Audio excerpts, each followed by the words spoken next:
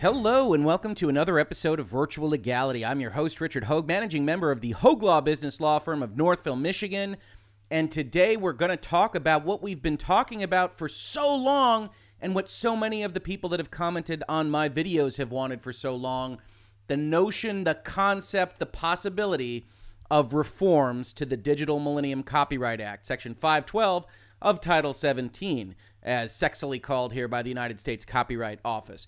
What you see on your screen right now is a report that came out late last week that talks about what changes the United States Copyright Office would see to the DMCA.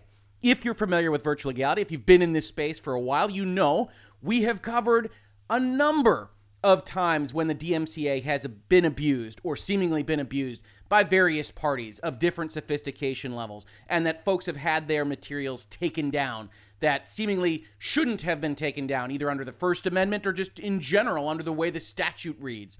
And so they have said, okay, you know what? Maybe the DMCA isn't quite right. And so the Copyright Office, under the direction of Acting Register of Copyrights, Maria Strong, has issued this 250-page report. But hey, nobody has time to read 250 pages, right? So we're going to go over a few of the highlights, and we're going to talk about why that thumbnail says, oh no. Now, I tweeted out when this report was issued on May 21st that the U.S. Copyright Office has told the internet, you know, that whole DMCA thing may not be working as intended. They described the report as highlighting areas where current implementation of Section 512 is out of sync with Congress's original intent. And I said, oh, well, you know, that's interesting. I think we all agree that the DMCA is not working as intended, even if, like me, we think the concept behind the DMCA is in general a good one. And I had a number of people comment on this tweet. They said, hey, that's very interesting. While I have absolutely zero hope that anything will be done about it, at a minimum, they recognize the law may have pushed the pendulum too far. And another person saying, good. So they will likely be able to close the loops that are currently giving us troubles. And I said, basically, in response to those tweets, not so fast. These things take a while. And this doesn't actually change anything. They have to go and ask Congress to change things. And Congress has a lot on its plate here in 2020.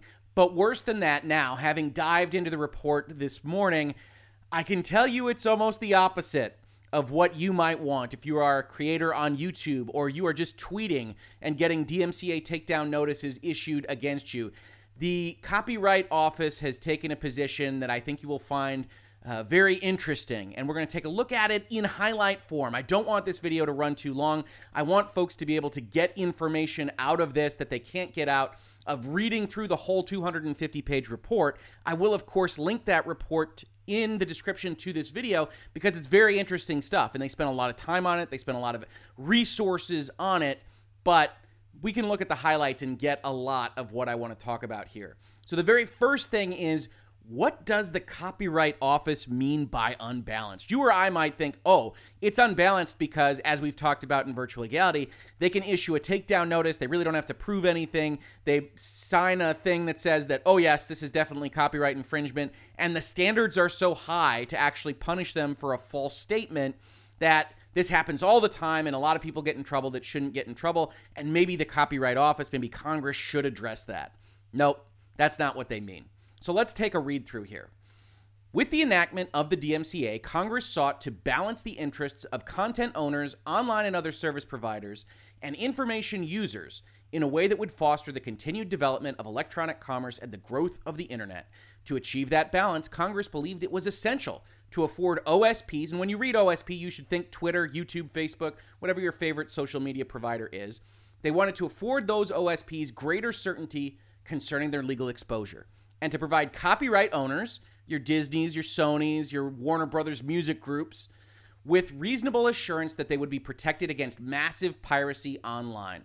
Section 512 was designed to advance both of those goals by providing strong incentives for service providers and copyright owners to cooperate to detect and deal with copyright infringements that take place in the digital networked environment. The structure of the notice and takedown system reflects this desire for cooperation. Section 512 encourages copyright owners to notify OSPs of allegedly infringing material as described in Section 512c3. By doing so, copyright owners can obtain the benefit of having the material removed expeditiously without the time or cost of resorting to litigation. As the legislative history explains, copyright owners are not obligated to give notification of claimed infringement in order to enforce their rights, but they have incentive to do so because neither actual knowledge nor awareness of a red flag may be imputed to a service provider based on information from a copyright owner or its agent that does not comply with the notification provisions put forth in the DMCA. Said another way, if you just send them an email, it doesn't mean that YouTube knows that something is infringing. You actually have to go through the process. So what this was designed to do is say those copyright owners are going to want to go through the process. Similarly, OSPs have the incentive to act expeditiously to remove or disable access to the material upon receiving a notice from the copyright owner in order to qualify for Section 512's limitation on liability. While an OSP, like YouTube, is free to refuse to take down the material or site, even after receiving a notification of claimed infringement from the copyright owner, it would then forfeit the benefit of the safe harbor if found liable for infringement. Thus, Congress envisioned the notice and takedown system as a formalization and refinement of a cooperative process that had been employed to deal efficiently with network-based copyright infringement. However, here's the but. Despite Congress's intentions, the record in the study reveals a stark division of opinion between rights holders, again, they're referring to Disney and Sony, not you or I, and OSPs over how effectively Section 512 balances their respective interests in practice. Representatives of these groups reported strikingly different experiences with the notice and takedown process and offered widely divergent perspectives on its benefits and burdens. Now, we're not going to read all of these sections. I don't want to bore you to tears, but we can read the headlines here and you'll get the gist of what they're going for. Many OSPs report that Section 512 is a success story. We've talked about the DMCA and how it basically is needed in some form to allow the internet as it functions today. So YouTube and Twitter and everyone else says, hey, 512 is good. 512 basically works. We get the notice, we take it down, we evaluate it, we get a counter notice, we put it back up. It basically works. And so it is a success story. Congress should be proud of it. But the creators and rights owners report that Section 512 currently fails to protect them from online infringement.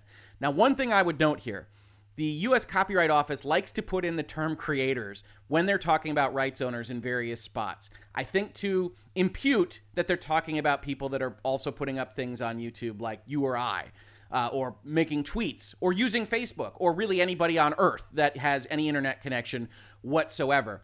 But as we'll see, it doesn't really mean that. One of the things that jumps out of this report is that those folks that are putting up YouTube videos like virtual legality and maybe get a copyright strike that is completely, let's call it inaccurate under the law, they're not covered. They aren't a stakeholder that really has their concerns described, even in 250 pages in this report. This is basically a battle between, well, let's just pick out a company. Let's call them Sony and YouTube. And whether Sony should get in trouble or whether they should get more rights under the DMCA, or whether YouTube should, or whether everything is fine. And so when we look at Section 2 here where they say they think they're failed to be protected, this is Sony. This is Warner Brothers Movie Group. This is Disney or whomever that says, hey, we've got so many things that are on there that are pirating our materials that we are unhappy. 512 clearly isn't stopping this. And certainly from a kind of data-driven standpoint, just the facts of the internet, I don't know that words on a page, a statute, can ever stop copyright infringement, can ever stop piracy. But that doesn't mean it's written perfectly, as we've talked about in this space. It certainly isn't written perfectly.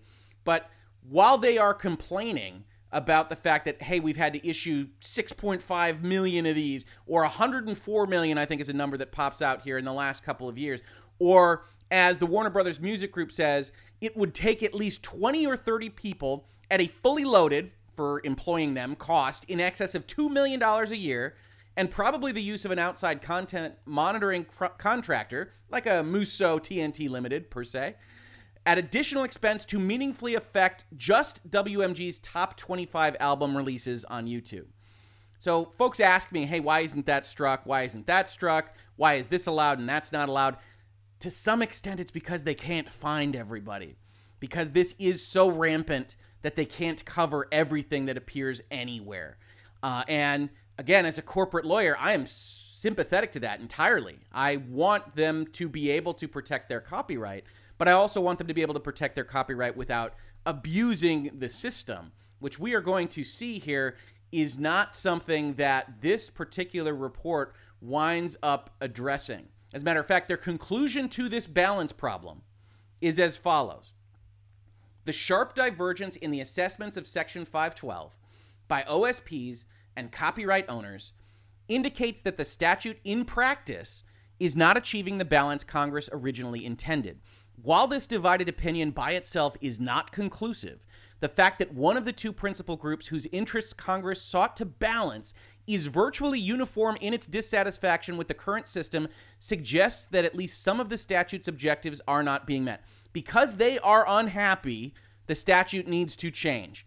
And based on that premise, what we will see is the Copyright Office says that the statute needs to change in their favor because they are unhappy with it. YouTube's too happy with it. Disney and Sony are too unhappy with it. And so all those folks that come into my comments with conspiracy theories or otherwise and say the law is co-opted, the legal system is completely controlled by these giant corporations, etc., to some extent, you might be right. In this particular instance, it's the media creators that appear to have completely won over the Copyright Office in a fashion that completely ignores the individual content creators, just the individual people using Twitter or Facebook or what have you. More acutely, smaller creators and OSPs have voiced in study comments and roundtable participation increasing frustration not only with the notice and takedown framework not meeting their needs to protect their works or to serve their customers, but also the absence of any satisfactory opportunities to shape policies and practices that fuel the process. What we just said.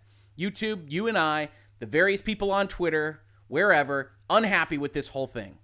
This evidence seems especially relevant given that the notice and takedown system was premised on the idea that copyright owners and OSPs would find cooperation mutually beneficial. As stated in the previous section, a system that fails to provide adequate protection of creators' rights of all sizes ultimately fails to carry out congressional intent regarding Section 512 as well as the overall purpose of copyright law.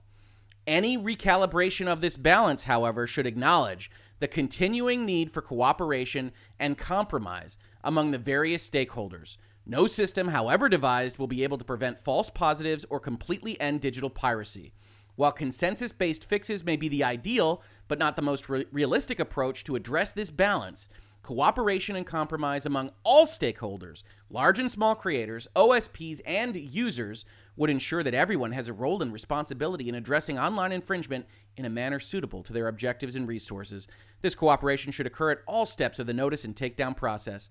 Furthermore, due to the evolving challenges related to online infringement, any method going forward to effectively address this issue depends upon accurate and precise data shared through these cooperative channels. So, they say, hey, Disney and Sony, they aren't happy. We're going to have to do something about that. But we acknowledge that you little guys don't really have a voice in any of this, and we're going to do our best to come up with some system that works to your benefit because, hey, that's what needs to happen.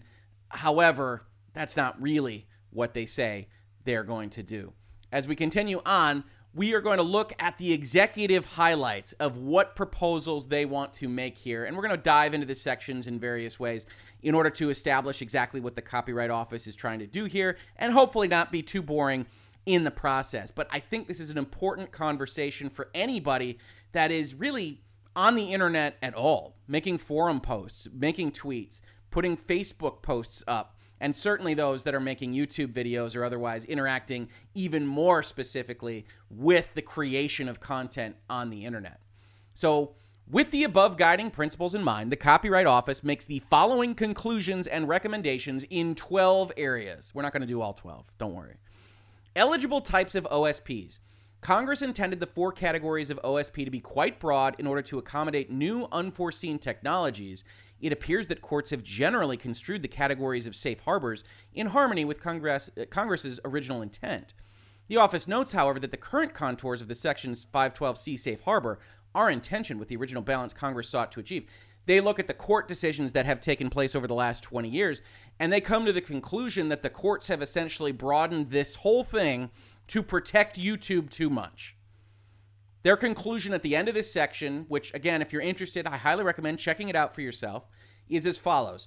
Overall, the Copyright Office finds that the cumulative effect of courts' interpretations of how an OSP qualifies for a particular safe harbor, what the OSP's obligations are with respect to repeat infringers, and the application of the various safe harbor exclusions in Section 512c1 has been to increase the burden on rights holders seeking to enforce their rights online. It is too burdensome for Disney and Sony. The cumulative effect has been to either broaden the safe harbors or narrow the safe harbor exclusions, ultimately altering the balance of the equities as originally weighed by Congress in 1998. The Copyright Office, therefore, would support a congressional effort to clarify select provisions of Section 512 in order to restore its original balance. That sentence alone doesn't actually say what they mean, as the rest of the paragraph kind of says, right? They want to clarify it because they think Disney and Sony and Warner Brothers Music Group and whomever have it too hard right now.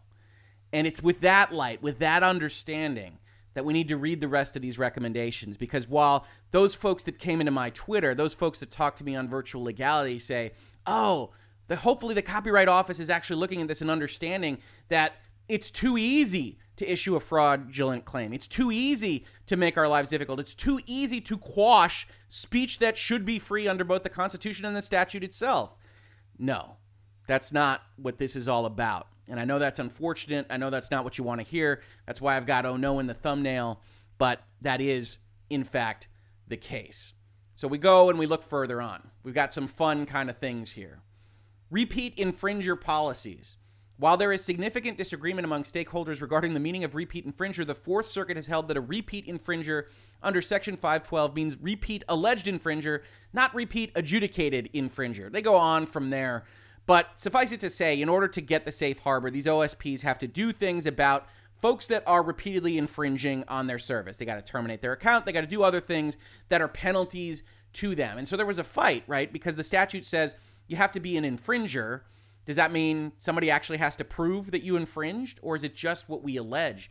And the Copyright Office comes very strongly on the premise that it's just what is alleged. While any interpretation of Section 512I must give OSPs some discretion to define what a repeat infringer is in a manner that makes sense given their service and user base, any definition must be consistent with the statutory criteria that repeat infringer means repeat alleged infringer, not repeat adjudicated infringer.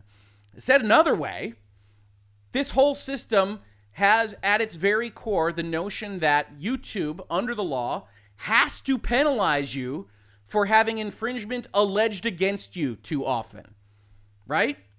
And that never happens, right? Nobody is issuing fraudulent notices. Nobody is ever getting folks in trouble. You don't have companies like the EFF that are actually designed to protect First Amendment principles online get issued a DMCA takedown notice on their article complaining about DMCA takedown notices.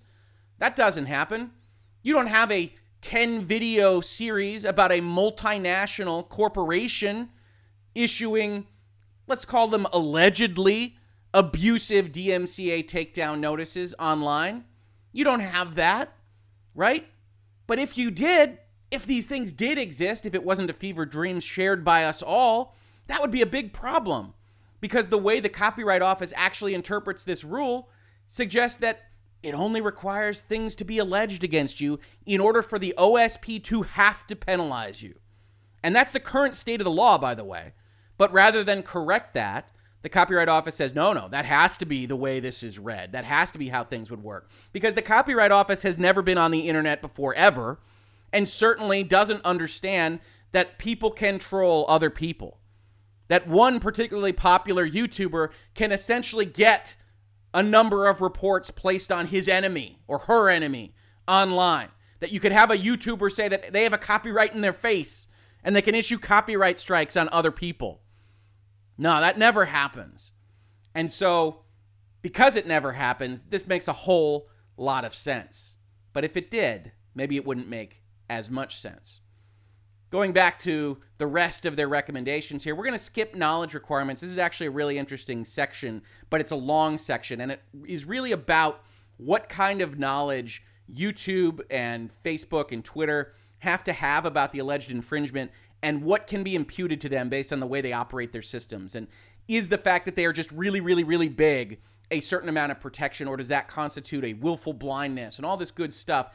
That one doesn't directly kind of implicate what we're talking about here. So I'm going to leave that section, but basically the Copyright Office suggests that Congress needs to reevaluate, that maybe YouTube is getting away with too much. The next bullet point is with respect to representative lists and identification of location. Again, a lot of legalese here, a lot of specificity that I don't know that you necessarily need to concern yourselves with, other than if you're interested in the specificity here.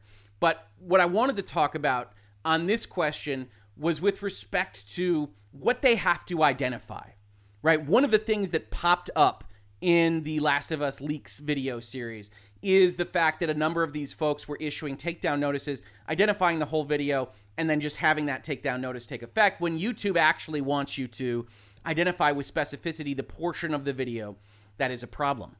But the DMCA actually doesn't say portion of a video. It says you have to identify, you have to give a representative list of your works that are infringed against, like The Last of Us Part 2. And then you have to say where those infringements take place. But one of the fights is a lot of the rights holders, your Disneys, your Sonys, your Warner Music Groups, want to say YouTube. Want to say the infringement is on www.youtube.com. And one of these rights holders said it as follows. It is critical to note in this regard that the representative list provision refers to the use of a representative list of works at a single online site, not at a single online location.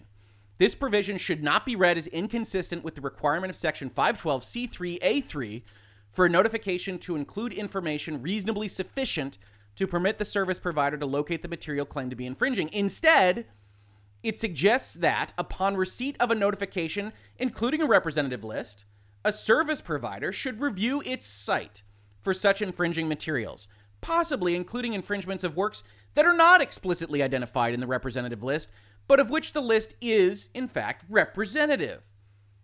Understand what that means.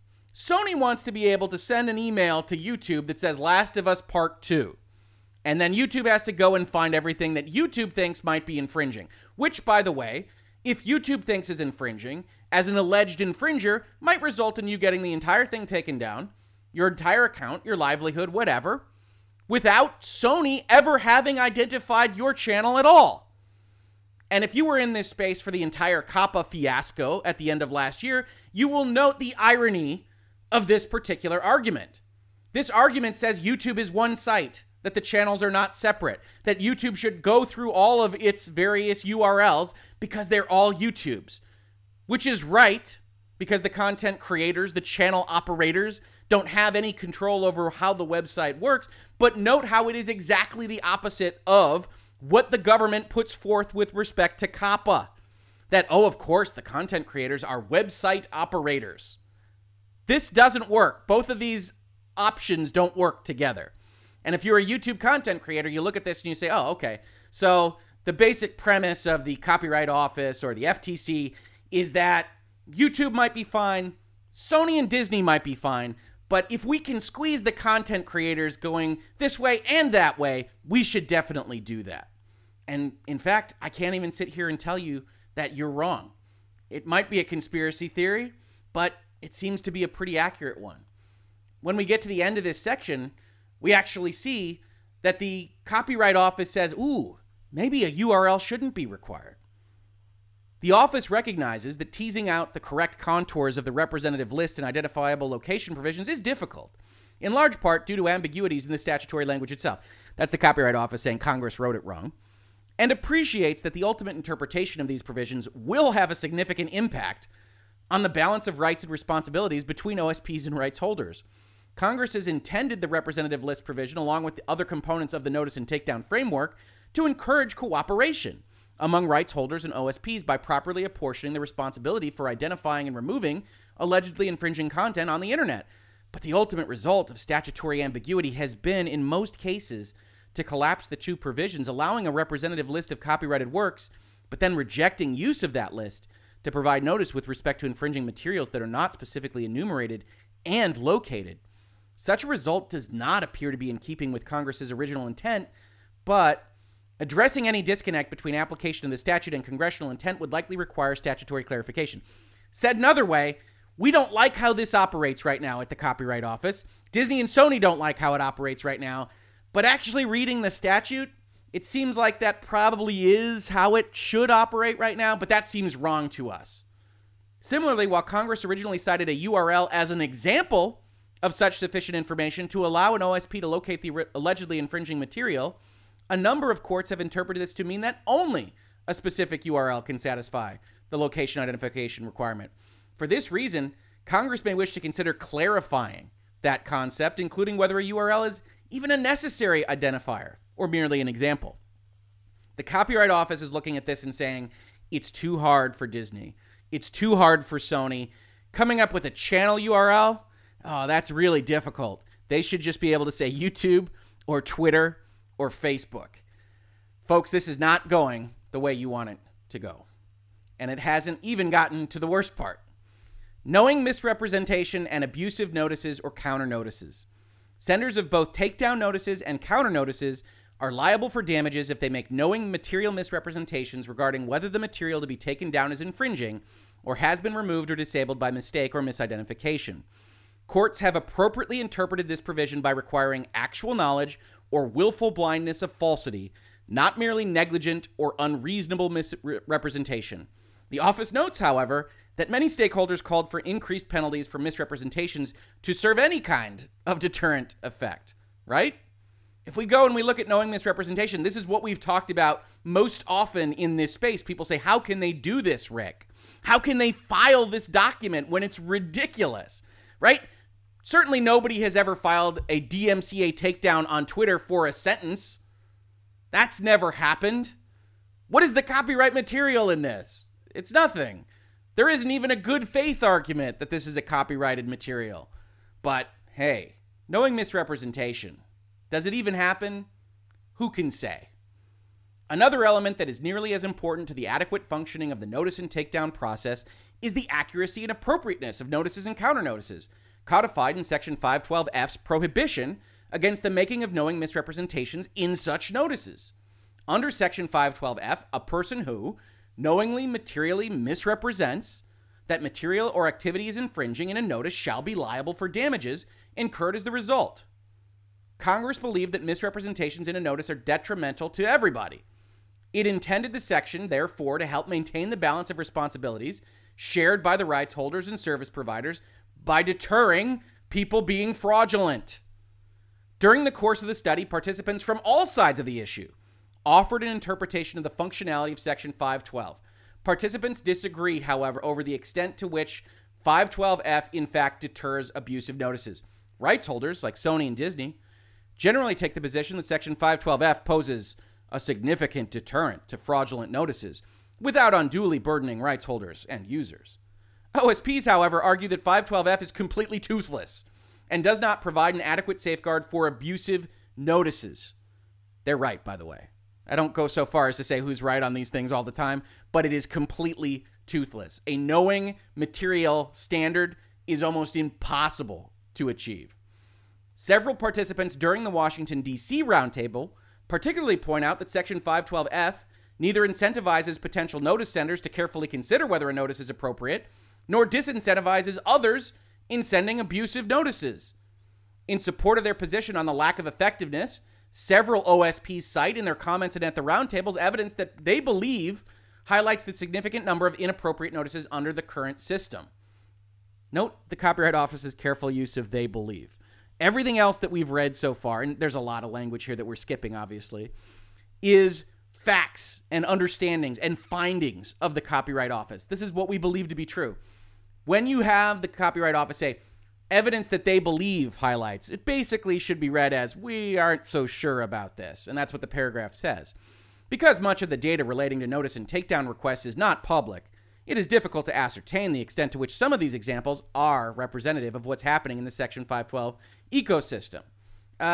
So they say there's a lot, but, we're not sure. Rights holders challenge the notion that takedown notices misrepresenting infringement are common. In reality, wrote the Authors Guild, they are incredibly rare. Anybody in this space watching this video believe they are incredibly rare? We just talked for 2 weeks about maybe 100 takedown notices from Sony that were very, very, very questionable, including at least a couple that were just outright wrong. And that's Sony. These guys have hundreds of lawyers, and they know what they're doing. We're not even talking about other YouTubers randomly issuing strikes. We're not even talking about the dozens of people that DM me or send me in my mentions, hey, Rick, this seems wrong, that I can't advise because they're not my clients. But this is happening all the time. And the fact that the Authors Guild comes out here and says they are incredibly rare, this never happens, is, quite frankly, ridiculous. And the fact that the Copyright Office is highlighting this and saying, oh, the abuse is only alleged by YouTube or Twitter or Facebook or any other OSP is, quite frankly, a little bit frightening, that the Copyright Office is so disconnected from how the internet actually operates.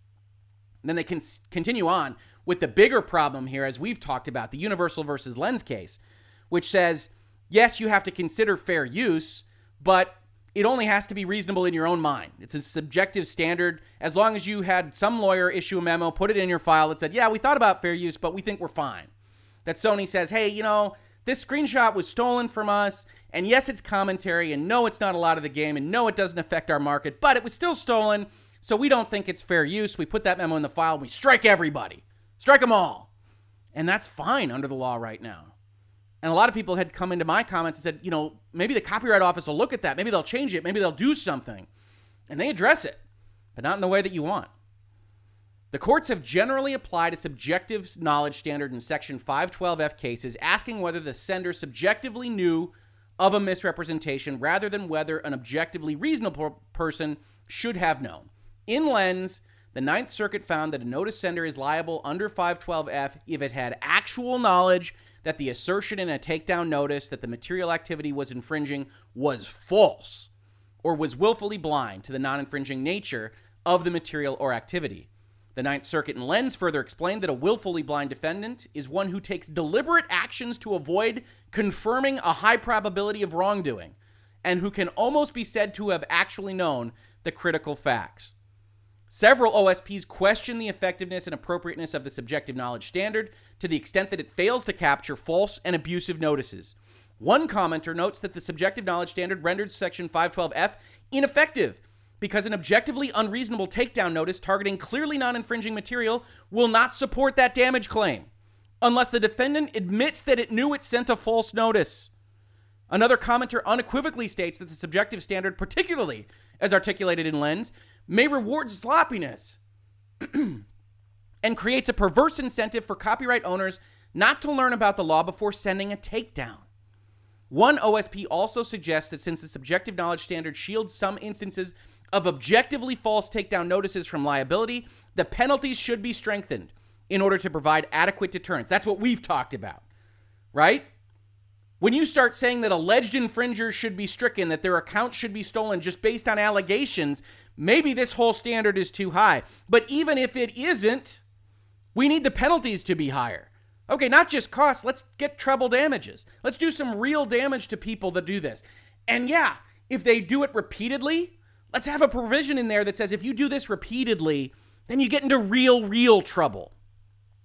Rights holders, Disney, Sony, conversely argue that the subjective knowledge standard is entirely appropriate. They point out that if the threshold for a false notice under the statute were lowered, it would risk subjecting copyright owners to limitless lawsuits just for policing their copyrighted material on the internet. Yeah, it might, but it might also subject them to limitless lawsuits for doing a little bit more than policing. The United States actually came out in favor of the Lens criteria. This particular report says if Congress wishes to reevaluate the purpose and role of Section 512F to target notices whose inaccuracy stems from negligence or lack of care, in addition to knowingly false assertions by the sender, then it may consider the adoption of a different standard, such as adding liability for reckless disregard.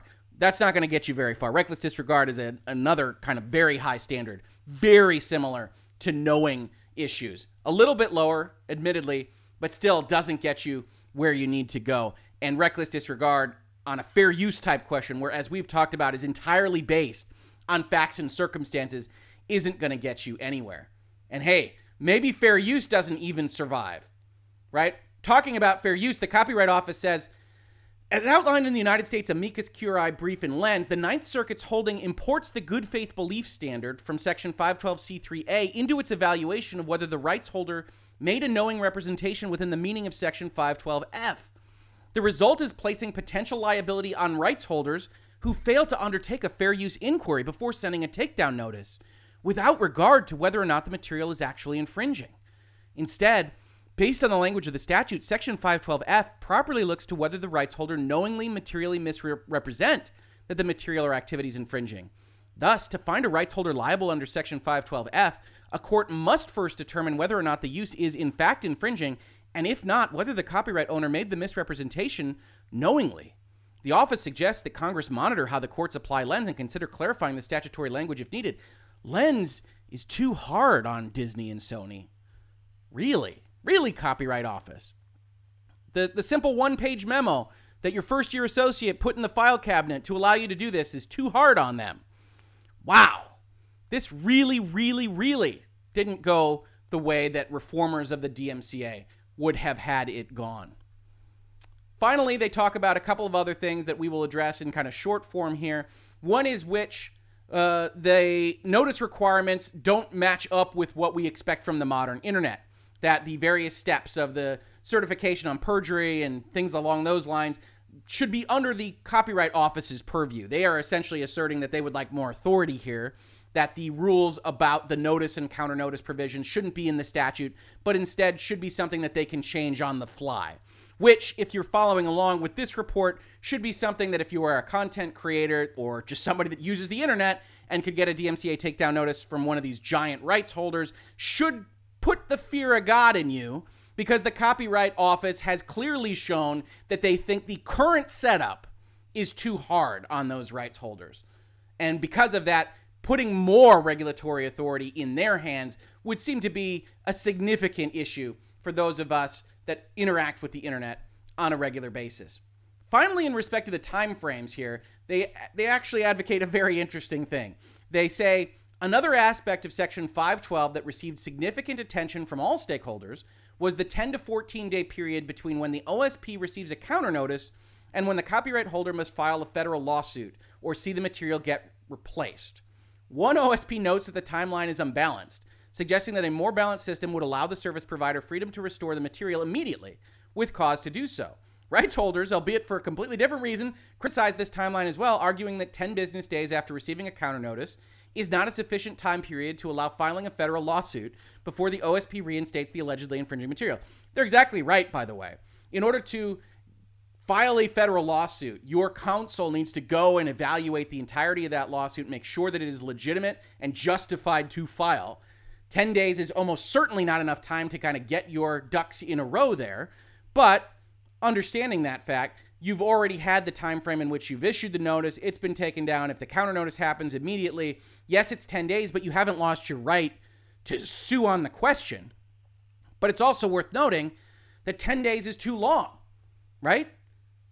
This particular statutory time frame, as described by the Copyright Office itself, turns out to present something like a Schrodinger's time frame. Both too long to have non-infringing speech down and too short to enable a copyright owner to adequately research and file their complaint in federal court. If you're not infringing, 10 days is an eternity, especially on YouTube or something like that, where you're hopefully monetizing your commentary. You're making a little money on selling ads. You didn't do anything wrong, right? The premise is you didn't infringe, and it's down for 10 days. And if you're a news item type video series, like maybe a virtual legality, that 10 days is the window where you could have made money on it. And if somebody can just give you that notice and keep you down for 10 days, that can kill your business model entirely. Period. End of question. At the same time, the Copyright Office comes to as its conclusion, requiring a court action to contest a counter notice is not feasible given the volume of infringement and the associated federal court costs. Moreover, before filing in federal court, a plaintiff's attorney must fully investigate the claims. Because of these time constraints, federal court is likely not a good option for disputing counter notices, and Congress may wish to consider alternative dispute resolution solutions. Understand what they just said there. You issue a counter notice. They think that the rights holders should no longer have to pursue a federal lawsuit in order to combat that counter notice. which, in my opinion, is a real mistake. Because federal lawsuits are difficult, they're expensive, even for somebody like Sony or Disney or Warner Brothers Music Group. And so it is a significant deterrent that they really have to decide that they're going to take that step. And anything less than that is only going to encourage more, let's say, aggressively positioned DMCA takedown notices, a fact which the Copyright Office completely ignores, because this entire report is framed around the premise that life is too hard for Disney and Sony. And so all of these things, oh, well, maybe they shouldn't have to sue in order to beat your takedown. Oh, maybe all these other things are too big of a problem.